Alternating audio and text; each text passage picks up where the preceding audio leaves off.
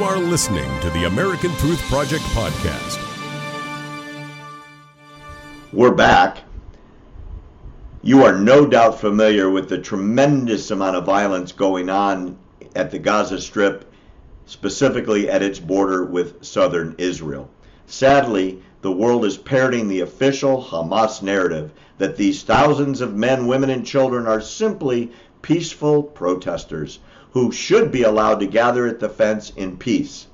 However, every single video, whether produced on the Gaza side, the Israeli side, or drone footage, shows a completely different story. It's violent, it's an attempted invasion, and they're causing massive destruction in Israel with kite bombs. The Hamas leaders themselves are proclaiming this to be an invasion, and their goal is to cut the fence, enter Israel, and to, quote, cut out the heart of any Jew you might find, unquote. In many cases, there have been breaches of the border by armed men, and once those armed infiltrators or invaders are killed, they're announced as victims of Israeli aggression. It's as if the world press is simply reporting the Hamas narrative, and the truth has no place in these situations. Here are Danny's thoughts. Let's talk about the crisis in Gaza. Today, there are tens of thousands of Palestinians whooped up like crazy people on the border by their Hamas leadership, rushing the fence, throwing stones and burning tires at the Israeli troops, trying to protect Israelis that are living on the other side of the border, and in some cases firing live rounds of ammunition across the border through the fence. What should the Israeli response be, and what should the world response be?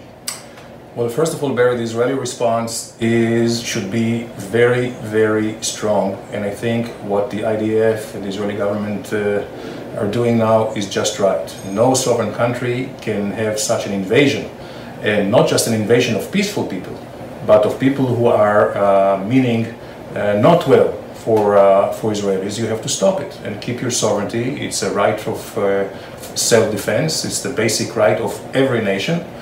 At all costs, we need to keep them out, and this is what we're doing. I believe the international community should do is condemn the Hamas and ask them and demand that they will stop inciting the people. Basically what they do is they brainwash them. They deny them any human amenities. They make them just so deplorably miserable, so they have nothing to lose, and then they send them to the border. And not only that, they send the children and women first. Oh, a 7-year-old child was put to the border fence. Yes. And fortunately, the IDF was able to reunite the child with the parents. Absolutely. So I think the Hamas should understand that not only they bear the responsibility, but there is a consequence. And the consequence is that all those Hamas leaders should be tried in Hague for war crimes. I couldn't agree with you more, and yet we're two people shouting into the wilderness this afternoon. The news out of the EU is that European leaders are calling for an investigation as to the disproportionate Israeli response, and the UN Security Council is calling for an investigation as well. I wonder what the appropriate response is. Is it to drop leaflets, stop trying to kill Israelis? Is it to put up signs, please be nice? What would be the appropriate response according to the Europeans and the United Nations where you served? That's the whole thing. They have no good answers. They are very, very easy to point fingers, but without any answers. And I can tell you there is a huge double standard here, because no European country would let illegal immigrants or invaders to come across their borders. So they don't have any solutions. Israel actually is the most humane country in the world, and in terms of collateral damage, the Israeli army is doing not only its best, but it's better than any other military force on earth in terms of limiting any collateral damage and actually protecting human beings. They want the fence rushed and knocked down. with 10,000 people invading southern Israel, where we were just filming a few weeks ago, live there, and it was peaceful and it was fields of crops. Right. What will Israel do if and when 10,000 people pour through that fence? Two things. First of all, more of the same, but in much more intensive and extensive ways to stop them. Secondly, there are some tactical issues, of course, that we are not at liberty to tell about, but there are some ways also to stop them in their territory before they come very close to the fence. And then there is another measure that has not been tried yet, and this is deterrence. That means those who carelessly send them and brainwash them, the leaders of the Hamas, who are just talking about they're hell-bent on the destruction of the state of Israel, and they say it. They are the ones who should bear the consequences. That means they are fair game. And I believe if they will understand that their lives is at risk, just as they want to put these babies and these poor children at risk, maybe they will have second thoughts. Well, we go now from attacks on Israel's southern border to a worldwide attack of a different nature. The highly organized and funded movement to do serious injury to Israel's economy and its legitimacy. I'm referring, of course, to the anti-Israel, anti-Semitic movement known as Boycott, Divestment, and Sanctions, or BDS. There are BDS chapters throughout the world and on most college campuses. Here is what Danny had to say about it. So let's talk about BDS. Everybody knows what it is. Everybody knows it's a worldwide movement to economically ruin Israel. And many people believe it is a coordinated worldwide attempt to destroy the state of Israel. What most people don't talk about, however, is that the people that are often hurt the most by BDS are not the Israelis, the Jews living in Israel, but actually the Arabs in the area. Absolutely. What's your thought on that? Well, you're right. First of all, the Israeli economy is strong enough that no BDS will deter countries and companies who need Israeli technology from continuing and purchasing it. It hurts the Palestinians in two ways. First of all, those who are employed. Many Palestinians are employed by Israeli companies.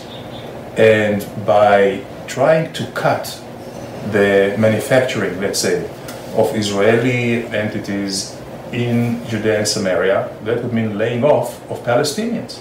So that's what happened at SodaStream. Absolutely. I do not support this boycott. It's not good because the workers were Arabs and there will be no jobs.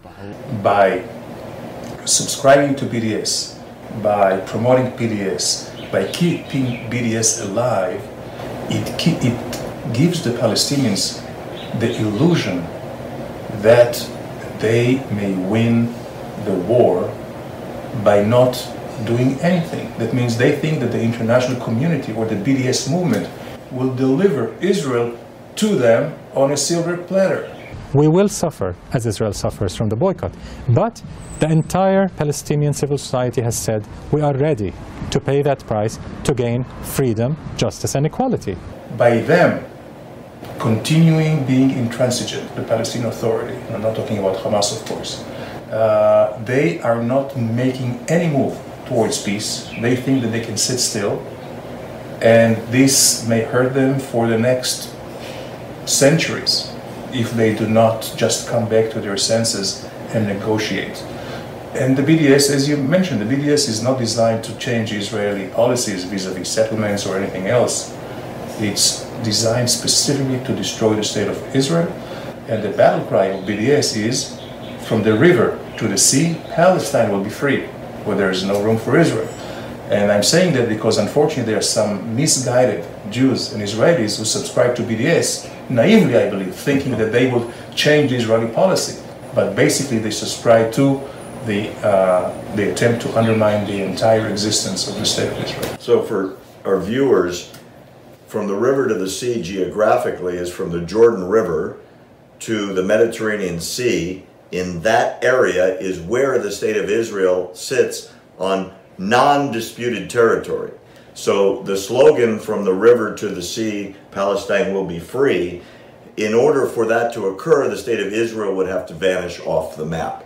And you're right, within the United States especially, the organizers of BDS make no secret of the fact they want the state of Israel to be eliminated, and believing that an economic boycott will do that incentivizes them to continue their mission. Absolutely. They believe it will hurt Israeli economy, they believe it will isolate Israel, render it a pariah state. This is part of what I call the political warfare. But they should understand from all the attempts in the past, when they tried economic boycotts, it did not deter Israel from continuing and building the country. Today we have one of the strongest economies in the world. They tried military, of course wars, and we won all these wars. So now they try a different tactic, with different means. They think they will destroy us, and this is the political warfare, BDS and all this incitement. It will not work. And I would advise the Palestinians that their leaders, they have been compromised by successive Palestinian leaders, all the way from Haj Amin al-Husseini, who went to Hitler back in the late 30s, all the way down to Arafat and Abu Mazen today. And unless and until they change their policies, accepting the Jewish right for our homeland, willing to live side by side with peaceful coexistence and cooperation, nothing will change.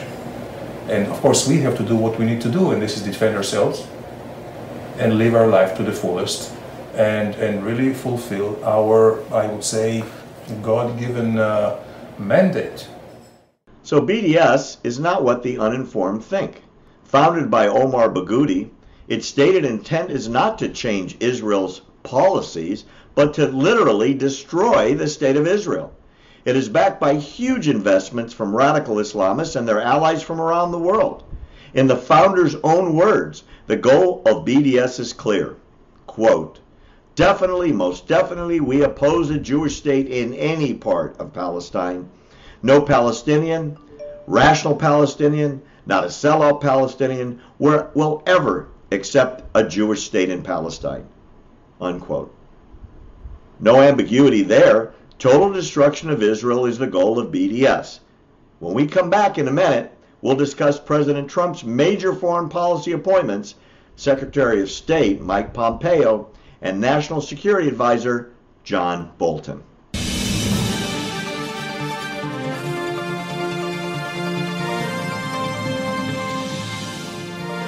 Thanks for listening to the American Truth Project, a 501c3 nonprofit. Please subscribe to our podcast and follow us on our social media channels to stay plugged in to the truth. Go to americantruthproject.org and subscribe to our newsletter to stay informed on the latest news.